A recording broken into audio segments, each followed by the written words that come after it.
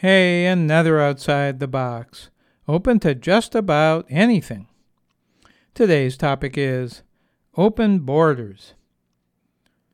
The U.S. government's war against some immigrants continues to rage with no real resolution in sight. The backlash against taking in immigrants fleeing for their lives from violence or dire poverty has been vicious. The Let's Take Care of Our Own movement, with support from some in our government, has left immigrants and even their children stranded, imprisoned, and even dead. My father came here as a 16-year-old teenager, arriving from Lithuania in 1921. He was avoiding the Soviet military draft. He was able to enter with a minimum of red tape because, at that time, the U.S. had a fairly open border with many fewer restrictions on entry. I wonder if he would be turned away today. What do I mean by an open border?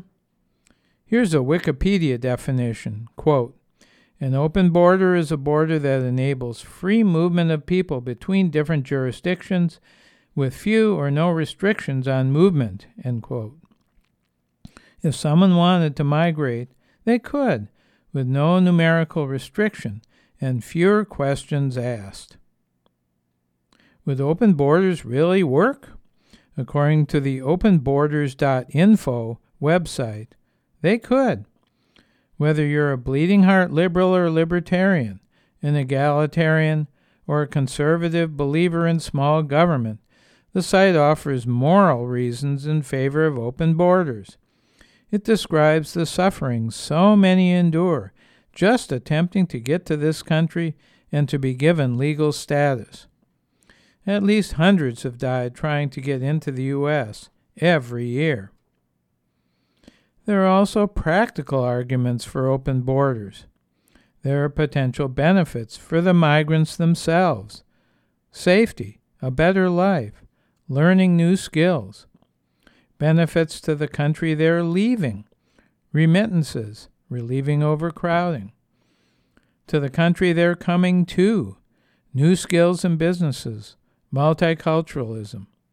And to global community: less poverty, more connections with other parts of the world. Migration is usually an act of desperation. Few people want to pick up and move to a place with a different culture and language, where in many cases they're at the bottom of the economy. It's an issue of personal or economic survival. An open border would give them options most don't currently have. The openborders.info site addresses anti-immigrant viewpoints and pragmatic objections to immigration, such as potential terrorism and crime, immigrants using the welfare system, and loss of jobs by current residents. Most members of the European Union have open borders with other EU states now. An immigrant has to be a resident of an EU country, but once that's established, people have free movement within those countries. But that leaves millions outside the EU out in the cold. If there were open borders, hundreds of millions of people might move to a different country.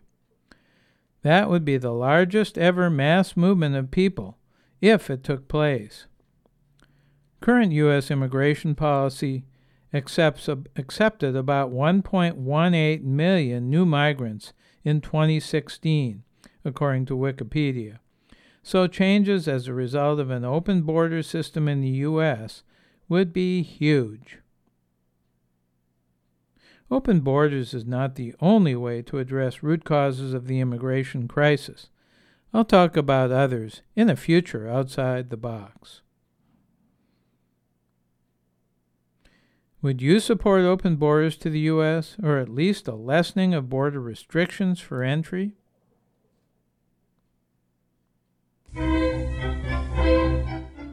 I'm Larry Dansinger, ready to support an open border policy so people like my dad, or those very different from him, could enter the country today.